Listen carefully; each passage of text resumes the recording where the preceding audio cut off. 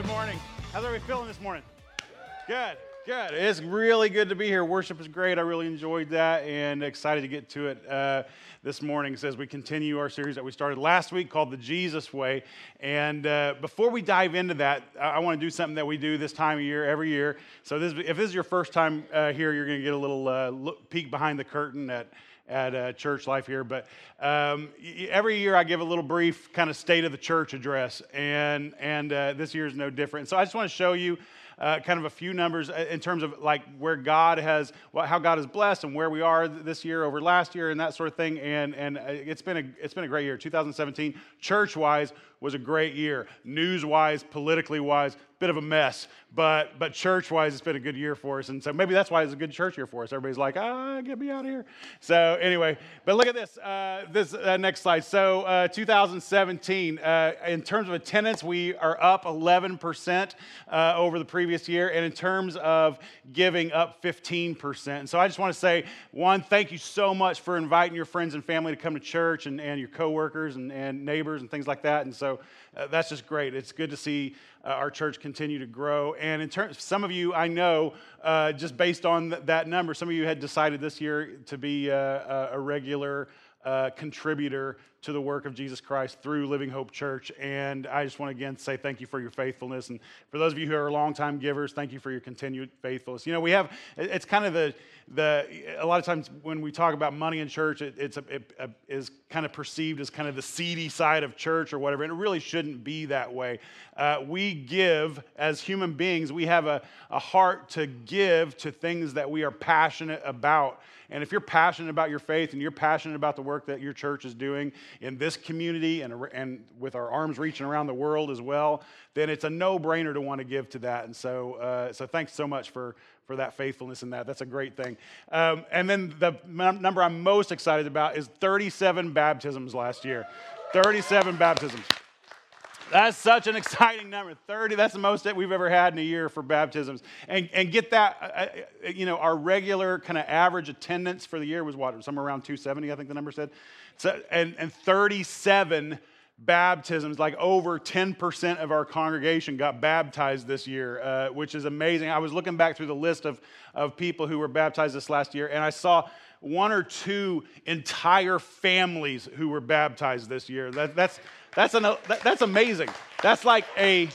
That's a legacy changer for that family. That's an incredible thing. And so anyway, I'm really proud of the work that you guys are doing and continue to do, and sharing your faith and just kind of being the love of Christ to our community, and it's a really great thing. If you're new to Living Hope, like if this is one of your first times here with us, stick around for a little while and get to know us, because I think what you'll find is a community of believers here that we're not just excited about getting together once a week and patting each other on the back and whatever, feeling good about ourselves, but we have a heart to see the heart of this community change in some pretty dramatic ways, and we're willing to reach into places that a lot of other people aren't willing to reach into to see that happen. The work of Christ is not all flowers and rose-colored glasses. The work of Christ oftentimes is very messy when you get into the lives of people who are far from God and who are just struggling to get through life for whatever reason. It could be for any reason. It could be just because of their level of income or choices that they've made that have led them to the situations that they're in now. Whatever the case may be, when you reach into the lives of hurting people, it gets messy. And I love that I get to lead a congregation here that isn't afraid to roll up its sleeves and get a little messy. That we're not a church that looks at the messiness of other people's lives and goes, ugh, can't do that, whatever. Why? Because look around you, we're all messy. That's what I love about our church, is that we all come from pretty, most of us anyway, come from pretty jacked up backgrounds, and we've all made questionable. I was kind of counseling with somebody this week about just an issue that they were going through, and as I was talking to him, I was like, I know what God's word says on this issue, and then I also know what I've personally done in regards to this issue, and if I'm honest with myself, it didn't match up with God's word all the time.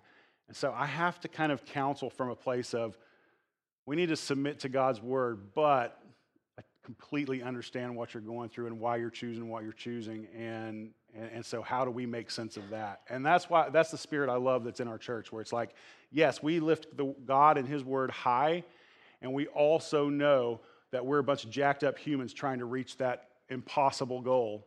And so we're not going to be too rough on each other. And so it's just, you guys are a beautiful congregation. It's an honor to be your pastor. And I just say, keep doing what you're doing.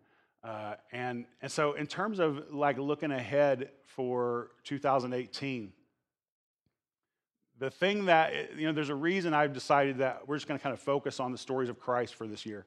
It's because I think it's important for us as people who claim to be followers of Jesus Christ to really know and understand the individual that we're claiming to follow. And so I just want to kind of sit in those stories for an extended period of time and let that kind of wash over you. You ever meet somebody new and maybe they got some sort of personality trait that is unfamiliar to you or different to you, and they just kind of behave differently, whatever. And so like the first time you get around them, you maybe learn the hard way that they've got this little thing that's different than you. You say something, and maybe it's perceived as weird or offensive to them, and then you're like, oh, okay, well, I guess that they don't go by that, whatever. So then the next time, maybe you make the same mistake again, and then the next time it's like you kind of learn, and it's like, okay, I like this person. I really enjoy spending time with this person, this friend I have, but they don't appreciate this thing, whatever it is, that you've been doing or saying. And so I'm going to start avoiding that. Why? And so it's like the more you get to know a person, the more you understand what makes them tick, what makes them happy, what makes them sad, what gets them fired up, what breaks their heart, that sort of thing. The more time you spend with that person, the more you get to know that person. And it's the same thing in our relationship with Jesus Christ. Like the more time you spend getting to know this man that we call Jesus, the more like the easier it will be for you to identify with the things that break his heart, that make him laugh, that make him cry, that he's passionate about. Like, don't you want to be, if you're a follower of Jesus Christ, don't you want to be passionate about the same things that Jesus was passionate about in your life? Like, I want that. And if there are things in my life that are totally contrary, like if I was sitting in the same room face to face with Jesus, like I would want to know if there were things that might fly out of my mouth that would be like, Jesus would be like, oh my gosh, I can't believe you just said that, right? Right? Like I would want to know, like, are there things about the way I think and the way I do life that would just be contrary to this man who gave his life for me? And so the way we do that is we dive into the Word and we kind of figure out who Jesus is that way. We spend time with Him and we spend time in prayer, and His Holy Spirit kind of works in our hearts and through our just kind of guiding our thoughts and things like that. And we begin to get a feel for who this man is. And one of the things, last week we talked about, you can't miss the fact, when you're reading the Bible, you can't miss the fact that Jesus is God. Even though some will try to tell us that that's not necessarily the case. That, some like we talked about last week, that some will say the Bible never claims that Jesus is God, and that's just out and out not true. I mean, there's passage after passage where Jesus himself says, he equates himself with God, and that's what got him crucified. He didn't get crucified because he was feeding thousands of people. He didn't get crucified because he was healing sick people. He got crucified because this guy that was walking around in flesh among them suddenly started to suggest that he himself was God, equal to God, and they lost their minds over that. Like, this guy's got to die, right? So Jesus is God, but there's this other aspect of Jesus that I think the church has missed for so long, or at least completely ignored for so long, that I think if you miss or ignore this aspect of who Jesus was, you are missing out on just about everything of what it means to follow him. And it's this one simple thing, that Jesus was a disciple maker. Jesus made disciples. And so I want to take a look at what does it mean for us who say we follow Jesus Christ to follow the one who was the master disciple maker. What does that look like for us? So what I want to do first is go to the passage of Scripture in Matthew chapter 4, where Jesus calls his first disciples. It's a really interesting passage, and I'll tell you why it's interesting to me in just a second, because as a kid, it conjured up images in my head that, well, maybe it didn't conjure these up in your head, but it's just the way my mind works. So Matthew chapter 4, starting with verse 18. It says this: while walking by the Sea of Galilee, he saw two brothers. Talking about Jesus. Jesus saw two brothers. He saw two brothers, Simon, who's called Peter, and Andrew, his brother, casting a net into the sea, for they were fishermen. And he said to them, "Follow me, and I'll make you fishers of men." And immediately they left their nets and followed him. And going on from there, he saw two other brothers, James, the son of Zebedee, and John, his brother, in the boat with Zebedee, their father. I love that name. Like, why don't we name our kids Zebedee anymore? Like, not a lot of Z names out there, actually. But anyway, that's a good one. So John's brother and Zebedee, their father, was in the boat with them, mending their nets. And he called them, Jesus called them, and it says, immediately they left the boat and their father and followed him. Now, as a kid, when I would hear about this story in Sunday school or the few times, my dad was my pastor, so the once or twice in my lifetime that I actually listened to what he was saying when he was preaching. When I would hear this story, like the thing that, like, this was an odd story to me, because I got this image in my head based on the reading of that passage that Jesus just saw these guys out in this boat fishing, and he was like, "Hey, come follow me." And immediately they were like, ding, something went off in their head, and they're Jesus, and they just started following, his brains, whatever, and it was just odd. Like, immediately he said, "Come follow me," and immediately they just followed him. Like, what is that all about? Well, that seems very weird to me. Like, he had to have, based on this passage of Scripture, he had to have put them in some sort of trance or something to get them to just drop everything and be like, "Yes, absolutely, we will follow you. And what about your mom and dad? They'll be fine. We're leaving." That was a very odd story to me. And so it wasn't until later that I began to understand the culture of that day that this story began to make sense to me. So first of all, Jesus' disciples, his closest disciples, his 12 disciples, the ones that he called, Jesus was not just going around saying, "Hey, everybody, I'm God. Would you like to follow me?" And everybody like, "Of course, you're God. We would love to follow you." That's not what was happening.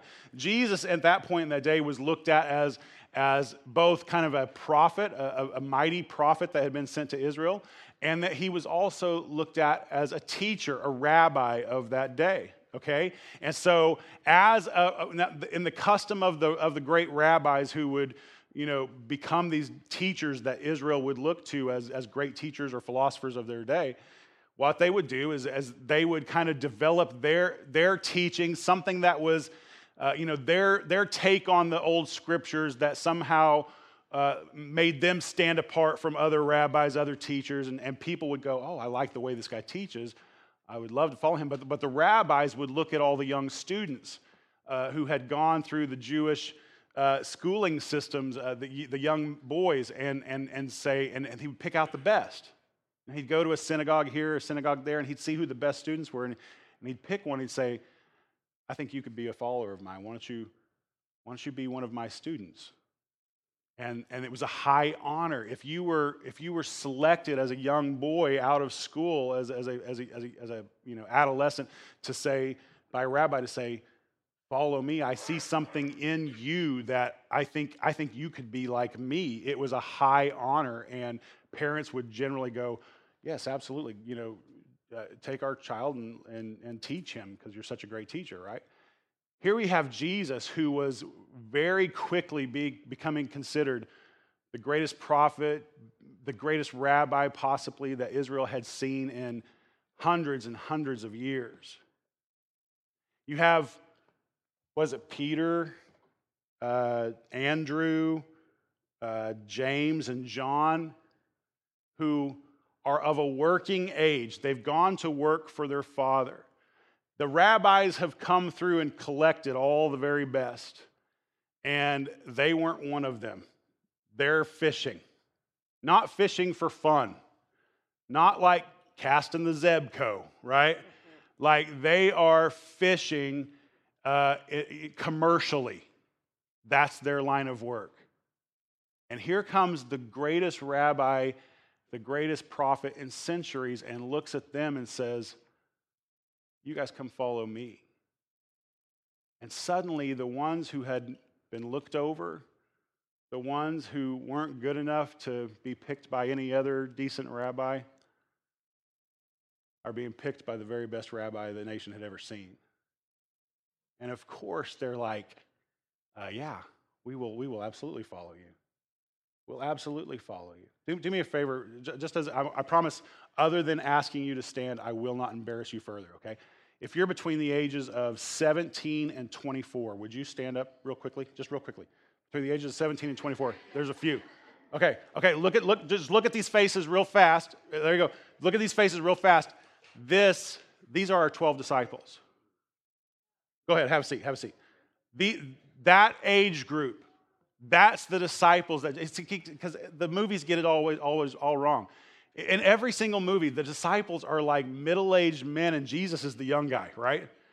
And it was not that way. Jesus was choosing students, as any decent rabbi would, who were young. And just think, that age group, that's where this revolution that started with a few dozen people and ended up now at, 4 billion Christians worldwide. It started with them. And that makes sense, doesn't it? Every revolution ever in the world is always started by the youth. It's always, look back at every revolution. It is driven by the youth of that country. It makes complete sense. But Jesus targets these young people and says, I know you've already been passed over, but I want you to follow me. I see something there. I see something there. To me, and I would hope that this would rub off on you as well, that there's nothing more exciting to me in my work than to look in the face of you guys and go, I think you can be a lot more than what you think you can be.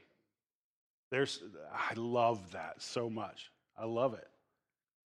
And so here we have Jesus calling those first disciples. Now, one of the things we've talked about, and I'm going to put up a graphic here in just a second that you've seen dozens of times if you've been here very long. But one of the things we talk about is how do we find what it means to be a disciple? For the last several decades, if you were to go into any church and mention the word disciple or discipleship, it usually meant some sort of class that you take after you become a Christian.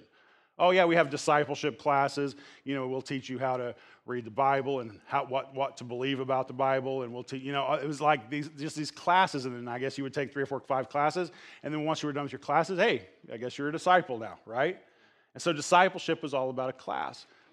And one of the things that I love that our church is beginning to do is we're trying to turn that paradigm on its head and go, how is discipleship a class? How is taking some class make you a follower of Jesus Christ? That makes no sense at all. So we want to look at what was Jesus' model for making disciples, because he's Jesus, and so he probably knew what he was doing. And so let's do what he was doing, okay? And so just from this passage, go ahead and put that graphic up. That verse 19 in that passage there that we just read says, follow me and I'll make you fishers of men. That was his call. By the way, don't miss the fact that when Jesus calls his first disciples, he doesn't say, follow me and I'll help you get your life cleaned up. Follow me and I'll make sure there's more money in your bank account. Follow me and your wife will start loving you and your kids will start praising your name. Follow me and, whatever, I'll help you kick that sin habit. That's not the call he sent out. His call, and the problem is that's the call most of you were given. But that's not the call Jesus gives. The call Jesus gives is follow me, and I'm going to teach you how to get other people to follow too. That's a different call than we've been taught for most of us. Follow me, and not I'm going to work out all the issues of your life, but follow me, and I'm going to help you, show you how to make other followers as well.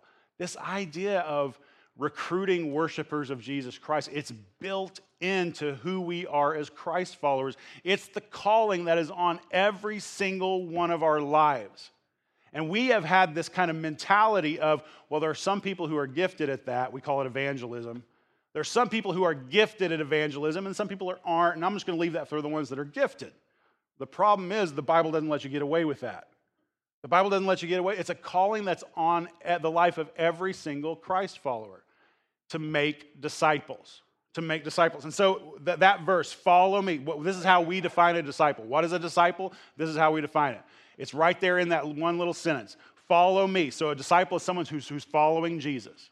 Someone who's trying to get to know everything they can about this man and live their life similarly to the way he lived. I'm following in his footsteps, right? Follow me, and I will make you. In other words, there's going to be some change happening. A disciple of Christ not only follows him, but they're being changed by him. They give permission to the Holy Spirit in their lives to go, I'm going to work out the rough edges of your life, and I need you to submit to me and submit to God's word and allow this process to happen. So I'm following Jesus, I'm being changed by Jesus, and then he says, and I'll make you fishers of men. He's given them a mission. He told them what he's going to do with their life, giving them a sense of purpose in their lives. I'm going to make you fishers of men. So I'm following Jesus. I'm being changed by Jesus. I'm living on mission for Jesus. That's what it looks like to be a disciple of Christ. I'm following him. I'm being changed by him. I'm living on mission for him. And that mission is to share the good news of Jesus with the world and bring other people into this family of Christ followers. That's the mission. That's the mission. Like, I won't ask you to raise your hands, but just kind of do the work mentally in your head real fast. Like, for those of you who call yourself Christians, who call yourselves Christ followers, could you, if I was asking you to, and I'm not, could you lift your hand up and say, yeah, I'm making disciples? I'm living out Christ's mission in my life. My guess is that the majority of us in this room probably couldn't lift our hands. Why? Because you've been sold this bill of goods that this faith is all about you. It's all about your personal relationship with Jesus. And I dare you to find me the passage of Scripture that tells you about your personal relationship with Jesus, because it ain't there. I'm not saying you can't have one. You can and will have one. And the closer you get to Christ, the more time you spend with him in prayer and in following and all that kind of stuff, you're going to develop a relationship with Jesus of something that is very personal. But Jesus didn't die to give you a personal relationship with him. He died to set this world right and solve the problem of sin that was plaguing this world and unite us, the entire planet, under one family, the family of God. That's the purpose he died for, not so that you personally could feel good about yourself. That's not what we're doing. That's not what we're doing. We're not doing self-help religion. It's something bigger than that. Like, get that in your head, please, please, please get that in your head, that there is something bigger in this world than you. Like, that may sound harsh, but to me, that sounds like good news. That sounds like good. Like, I don't want to just do self-help religion. Why? Because when I was a youth pastor, I did 15 years of youth ministry before I was pastor here at Living Hope. And it was, and you know, there's still a lot of this going on, but it was really going on back then as well. And it was this kind of idea that we have to teach the youth of our world that, you know, that there's intrinsic value in themselves, that they are valuable all, you know, just in themselves, and you know, and build up their self-esteem and all this. The problem I had with that is not that I didn't want kids feeling good about themselves. The problem I had with that is that the gospel I follow says something very different. The Bible teaches us that actually the valuable thing about you is Christ in you. not just about you. Yeah, you're valuable enough and loved enough by God that God died for you just as he died for, he died for everybody in the world, so don't feel too special, right? I mean, he died for all of us. And I read the scripture that says, if I lower myself, then God will lift me up. Like, not lift me up and make me feel great, but rather, if I follow a path of humility and submission, then God will be the God of my promotions. God will be the God of my victories. God will work all that out. And it's this weird kind of backwards, upside down world thinking of, I don't have to grab at every opportunity, even though there's nothing wrong if you're that kind of driven that way. We're all built differently. That's fine. But rather, that leadership doesn't look like somebody being a jerk and bossing people around, but leadership looks like serving other people. And it's through that somehow God takes us setting ourselves aside. Paul said it this way. He'd say, I die daily. I die to myself every single day. Every morning I get up and I crucify myself. Now we hear crucifixion and we just think, religion. In Paul's day, it was execution. It was the gallows. It was the firing squad. It was the lethal injection. It was the electric chair. And Paul is saying every single day, I execute myself, I die to myself, and I take up the mantle of Jesus. And that's a different world that's a kind of a different life view than the world teaches most of us, and it's difficult for some of us to hear. Some of you have come out of great difficulties and great problems, and you're proud of the fact that you have been able to kind of lift yourself up out of those issues and be independent and stand on your own, and we're proud of you for that too. That's a good thing. I'm not saying that's a bad thing. But if we're not careful, that kind of individualistic, self-made person becomes our religion, becomes our God, versus the God that's described in Scripture. It's something we have to be thoughtful about and careful about. So, now that we know what a disciple is, I want to point out a couple verses to you. John 17, starting with verse 1. Jesus is getting ready to go to the cross. He's spending some time praying beforehand. He's getting ready to be arrested. And so we get this insight into the prayer, what was on Jesus' mind through these prayers, these long prayers that are listed there in those chapters around, 16, 17, 18, and so forth. Jesus spends a good amount of time just praying and talking, and we get to kind of an eyewitness on that. And he says this. He says, Father, the hour has come. Talking about the hour, he's getting ready to be arrested. So glorify your Son, that the Son may glorify you, since you've given him authority over all flesh to give eternal life to all whom you have given him. And this is eternal life, that they know you, the only true God, and Jesus Christ whom you have sent. Now, look at this part. I glorified you on earth, having accomplished the work that you gave me to do.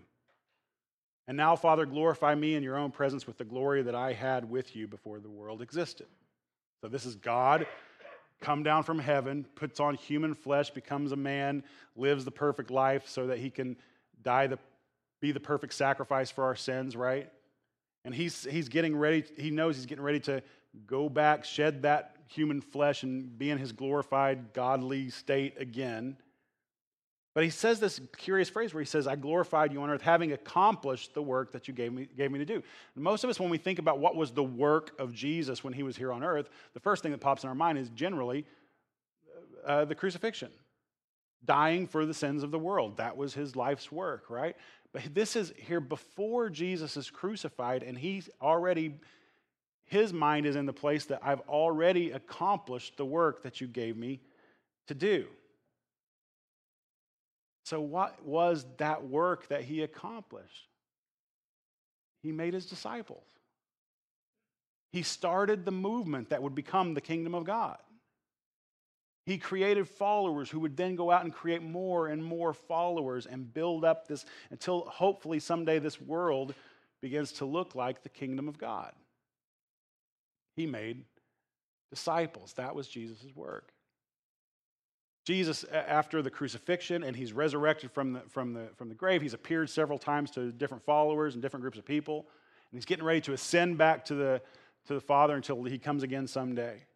And his last words to that group of disciples is this in Matthew 28. It says, "Now the 11 disciples went to Galilee, to the mountain to which Jesus had directed them. And when they saw him, they worshiped him, but some doubted." By the way, if you're a follower of Jesus Christ, and doubts ever process through your brain, know that you're in good company. These guys, the 11 at this point, Judas had killed himself, but the 11 disciples at this point, maybe a few other followers that were gathered there with them, had seen him teach, do miracles, feed thousands from a Lunchable, heal people of all kinds of diseases, walk on the water, calm the storm, arrested, beaten, tried, found guilty of a crime that was made up, executed on a cross, died, dead. 3 days later, rose himself up out of the grave,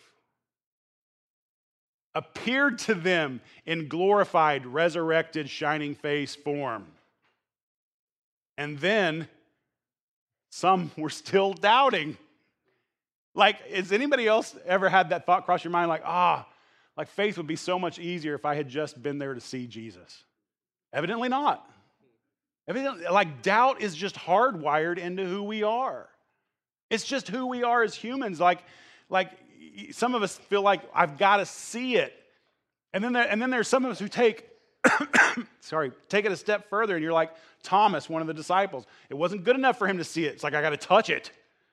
Like, you could be a figment of my imagination. I need to touch the scar, whatever. And so some belief is a difficult thing for a lot of people. Faith is a difficult, and here you got these guys. He's ascending to heaven, and some are going, I don't know. That's crazy, isn't it? But it makes me feel great because, can I tell you the truth as your pastor? In fact, it just happened not even a week ago. I'm driving around and I had one of those, moments. My mind's just running and I had these feelings of doubt. Doubt is part of faith. Faith is not some sort of one-time decision that you're like, I'm feeling powerful. I'm feeling knowledgeable and powerful and I can believe this, and you make that decision and boom, you're done for the rest of your life. I think we have to exercise faith on a pretty regular basis. Doubt creeps in. It just creeps in. And the thing that I use, this is totally for free and I'm going long here, but the thing that I use to combat that kind of doubt is what we like to here at Living Hope, we call them stones of remembrances.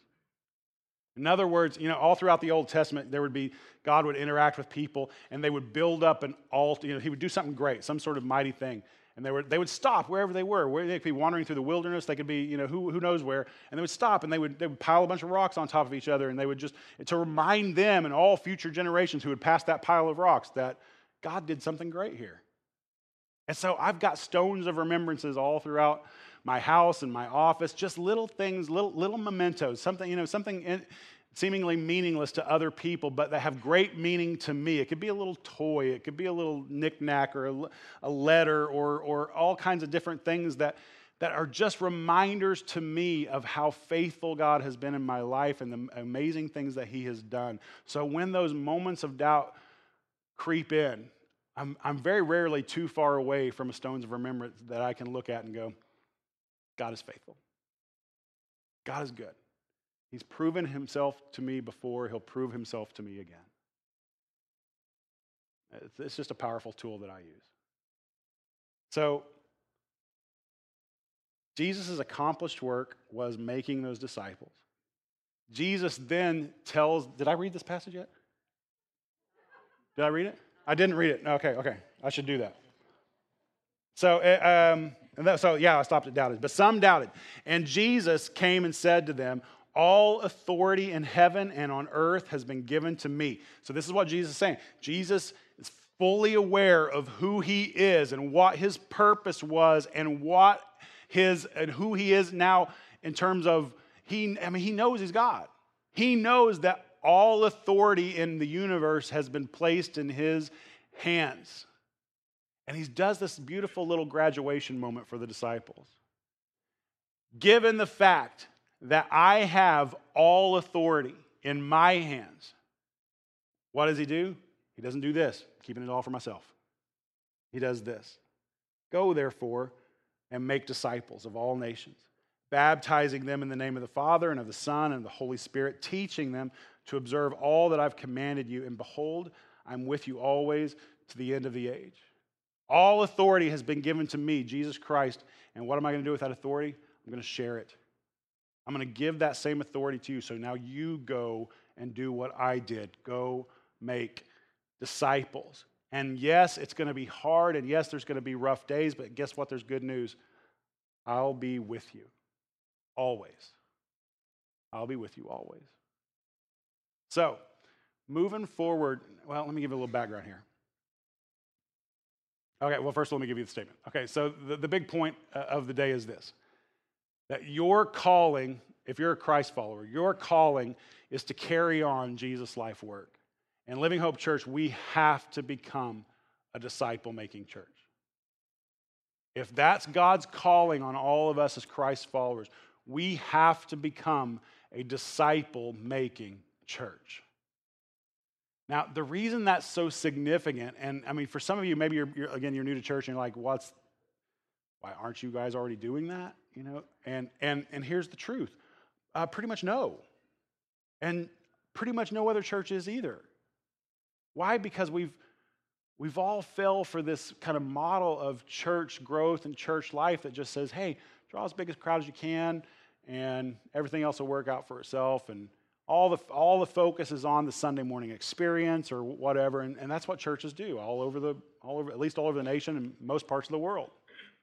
It's just draw them in for an experience, send them out, they'll figure it out themselves. But that's not the way we were called to do church. We're called to make disciples, all of us. And disciple making, and we have to, again, I defined discipleship in the beginning because it's so important, because we've misdefined it.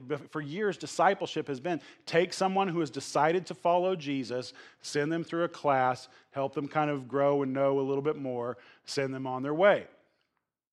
But discipleship, did you get this? Jesus was calling his disciples before they were believers. Before they were believers. Discipleship starts when a person is in a state of unbelief and you disciple them into a place of belief and you continue to disciple them into maturity in their faith. It's not just wait until they believe, now let's disciple them. No, you disciple them into belief and you disciple them into maturity. The problem is that in church life, the reason churches do such a miserable job of this is that generally the spiritual leaders of the church, the pastors, the elders, the whoever else, there's only so many people we can disciple, and as the crowd gets bigger and bigger, more and more people get left behind. I'm like Jesus only took on 12 intently, and out of those, 3 very intently. And so, like, if Jesus can only take on 12, then I don't know, I'm good for a couple maybe, right? Right? I'm good for a few. And so we have to figure out a way, like, how do we disciple well in a church like this? How do we do that? And so let me tell you how we're going to disciple and what discipleship looks like at our church. How do we become a church of disciples making disciples? How do we become a church of disciples who are making disciples? So the first thing is this. Get in a growth group. Get in a growth group. Moving forward, Natalie mentioned earlier that we've taken a break this last fall from all of our groups so that we could retrain our leaders, and all that's been done. We've laid a good groundwork for that, and I appreciate everybody who's been involved in that. And this month, we're launching new groups that aren't just simply about getting together and reading the Bible. Maybe. Or just getting together and playing dominoes, or getting together and whatever. There's none of that's wrong or bad or anything else. We want to transition our groups from being about groups to being about disciple making. In other words, who here has ever felt like, sometimes I struggle in my faith and I wish somebody would disciple me? Anybody ever felt that? Yeah, lots of us, most of us. The rest of you that have your hands down, you felt it too. You're too lazy to put your hand up. There's all of us that generally have felt like it would be really helpful in my life because I'm struggling. I don't know, maybe you're struggling with prayer. You're struggling with certain attributes of what it looks like to be a Christian. You're struggling with belief or with knowledge about the Bible, or you're struggling, whatever it is you're kind of wrestling through. And sometimes we think, oh, man, I wish there was somebody who's a little further down the road than I am who could help me get, further down the road too. And the primary method of disciple making in this church from this point forward is groups. If you come to me or you go to Phil or any other leader around here and you say, man, I could really use somebody to disciple me. The first question we're going to ask you is, are you in a group? Are you in a group? Because that's where it happens.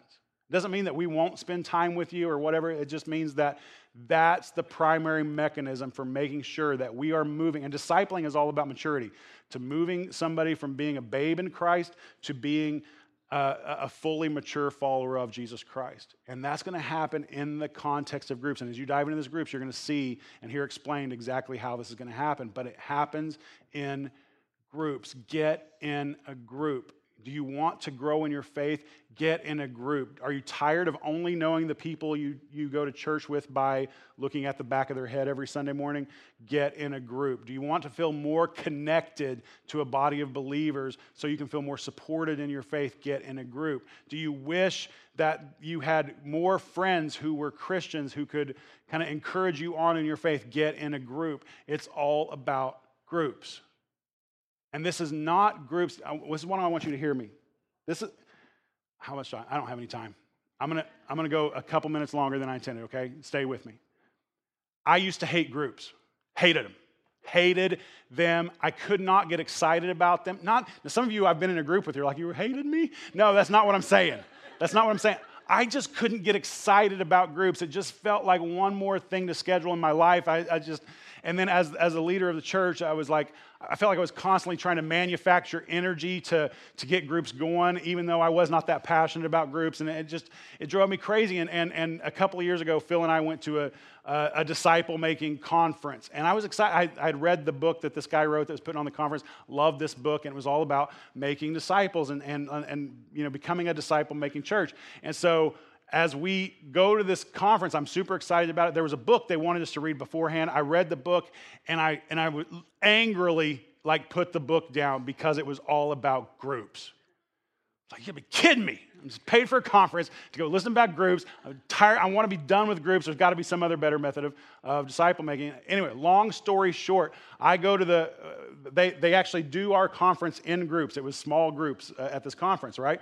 And I get to this conference, and we start sharing with one another, and I basically, in so many words, said, I hate everything you guys do. I was like, I'm done. I'm tired of trying to manufacture energy around groups. I just don't see it, and I'm disappointed being here. And I was like a real downer in our group, right? I was such a downer, and everybody's looking at me like, oh, man, this is going to be an interesting group. And so, but before the end of that 2-day conference, I was sold because they gave me a purpose behind groups that I'd never seen before. Before, groups to me was like, you're just kind of supposed to be in a group, check that off the spiritual list of things to do. And instead, it transformed into this beautiful, beautiful way to interact with people in their lives and disciple them towards maturity. We're not meeting just for the sake of meeting. We're meeting because we're all trying to get closer to Jesus. Now, for some of you, you're like, wasn't that always? Maybe it was for you, but for me, it was just something I was checking off my list. And suddenly there was purpose behind it. And I am so excited for the first time in my life about groups as a model for us being able to make disciples amongst all of our congregation and invite new people in and disciple them into belief and the whole thing. I'm so excited about that. And once you get into this, I believe you're going to be excited about it too. But get in a group. The second thing I need you to do is this. If we're going to be a church of disciples making disciples, keep maturing in your faith. Get realistic. I don't have time to go into all the details of how we define different levels of maturity, but basically the nuts and bolts of it is this. You transition from a person who is solely focused on yourself to a person who is focused almost entirely on God and others. That's maturity. That's maturity. Everything is about me. My whole church experience is about me. I'm following God for what he can do for me, to following God for the sake of God, for his glory, and to build up others around me. That's maturity. Keep maturing in your faith, and we'll guide you through that process and define that more clearly with you as well. And the third thing is this. Commit. If you're a follower of Jesus Christ, commit to discipling 1 to 3 people this year. Now you're like, that's scary. I don't know if I can do that. I'm telling you, if you're a follower of Jesus Christ, you can do it. You don't have to know all the answers. You know what you have to know? You have to know what Jesus did for you. Everybody here knows that. What did Jesus do for me? Well, I was here, and then Jesus came into my life, and now I'm over here. If you can share that simple story, you can help somebody else grow in their faith. Commit to meeting with people that maybe are far from God, or getting a closer relationship with somebody in the group that you're a part of or whatever, and encourage each other along the way, but commit to discipling others, helping other people grow closer to Christ. If you're a brand new Christian in need of discipling yourself, you can also be discipling someone else. It's one of the beautiful things about the kingdom of God. We're not looking for experts. We're not looking for people who can give a master class on Christianity. God, through his Holy Spirit in our lives, can use every single one of us. So just commit this year. It's a brand new year. You're thinking about things to do this year. Go ahead and commit. I want to feel like I've discipled at least one person this year. 2 people, 3 people, whatever the case may be. Just I want to feel like I've helped people move, and not just like accidentally we're sitting here, it kind of accidentally came up in conversation, but intentionally. You go up to somebody and say, hey, would you like to get together for coffee once every week, once every couple of weeks, maybe once a month? Let's just get in the Word together. Let's talk about life. You know, it looks like you're interested in the faith and you've got a lot of questions. Let's sit down and see if I can help you through some of those questions, whatever the case may be. But be intentional about it. It can be in the context of a group. It can be in the context of a coffee meeting, whatever. But just do it. Discipling. We are going to become a disciple-making church. We can grow. We put those numbers up earlier. We can grow in numbers. We can grow in money. We can grow in baptisms. But unless we're growing in the number of disciples that we're making, we're still missing the mark that Jesus gave us as a mission for our lives. We have to become a disciple-making church. Get in a group. Now, here's the thing. Go to livinghopedixon.com. That's our website, not livinghopechurch.com. That's going to take you to some church in Canada. Don't do it. Living Hope Dixon. I'm sure they're a fine church. I'm not saying anything about them. But go to our website is what I'm saying. livinghopedixon.com and hit the groups tab. There's a tab for groups. Go there and you'll find a whole directory of our groups. You can get signed up. I believe next week maybe or the week after we're going to have actual kiosks in here where you can sign up here in the room. But if you're ready to get signed up now, go ahead and get signed up online. livinghopedixon.com. Go to the groups tab. Look at the directory. Get signed up. We have groups different nights of the week, all that kind of thing. Okay? Now, that's it. I'm out of time. Let's wrap this up. Would you guys just go home today prayerful about and try to get realistic with yourself about, am I a disciple-making follower of Christ? And if the answer to that is yes, then keep doing what you're doing. And if the answer to that is no, then commit this year to learning how to become that. And we'll help you through that process. But get in a group, okay? Let's pray this prayer with me that Jesus taught us to pray. Our Father in heaven, hallowed be your name. Your kingdom come, your will be done on earth as it is in heaven. Give us this day our daily bread, and forgive us our debts as we also have forgiven our debtors. And lead us not into temptation, but deliver us from evil. Jesus, we love you so much, and we thank you for giving us a model for how to continue to grow your kingdom even after you had gone back to be with the Father. And so, God, help us to live up to that calling. Help us to take that calling seriously. Help us to be that disciple-making church. I thank you so much for the people in this church that are already stepping up to that challenge and looking for ways to disciple others into faith and into maturity. And I pray that you would just continue to bless the work that they're doing, the relationships that they're building. And God, for those of us in the room, there may be apprehensive about that. It doesn't feel like something that maybe we could do. God, I pray that you would show us that it's not something to be nervous about, that it can happen in the very natural rhythms of our life if we just live intentionally for you. And so give us courage where there is none, and put away fears where they need to be put away. We love you. We commit ourselves to you one more time, and we ask that you would just lead us and guide us in the way that you would want us to go. We pray all this in Jesus' name. Amen.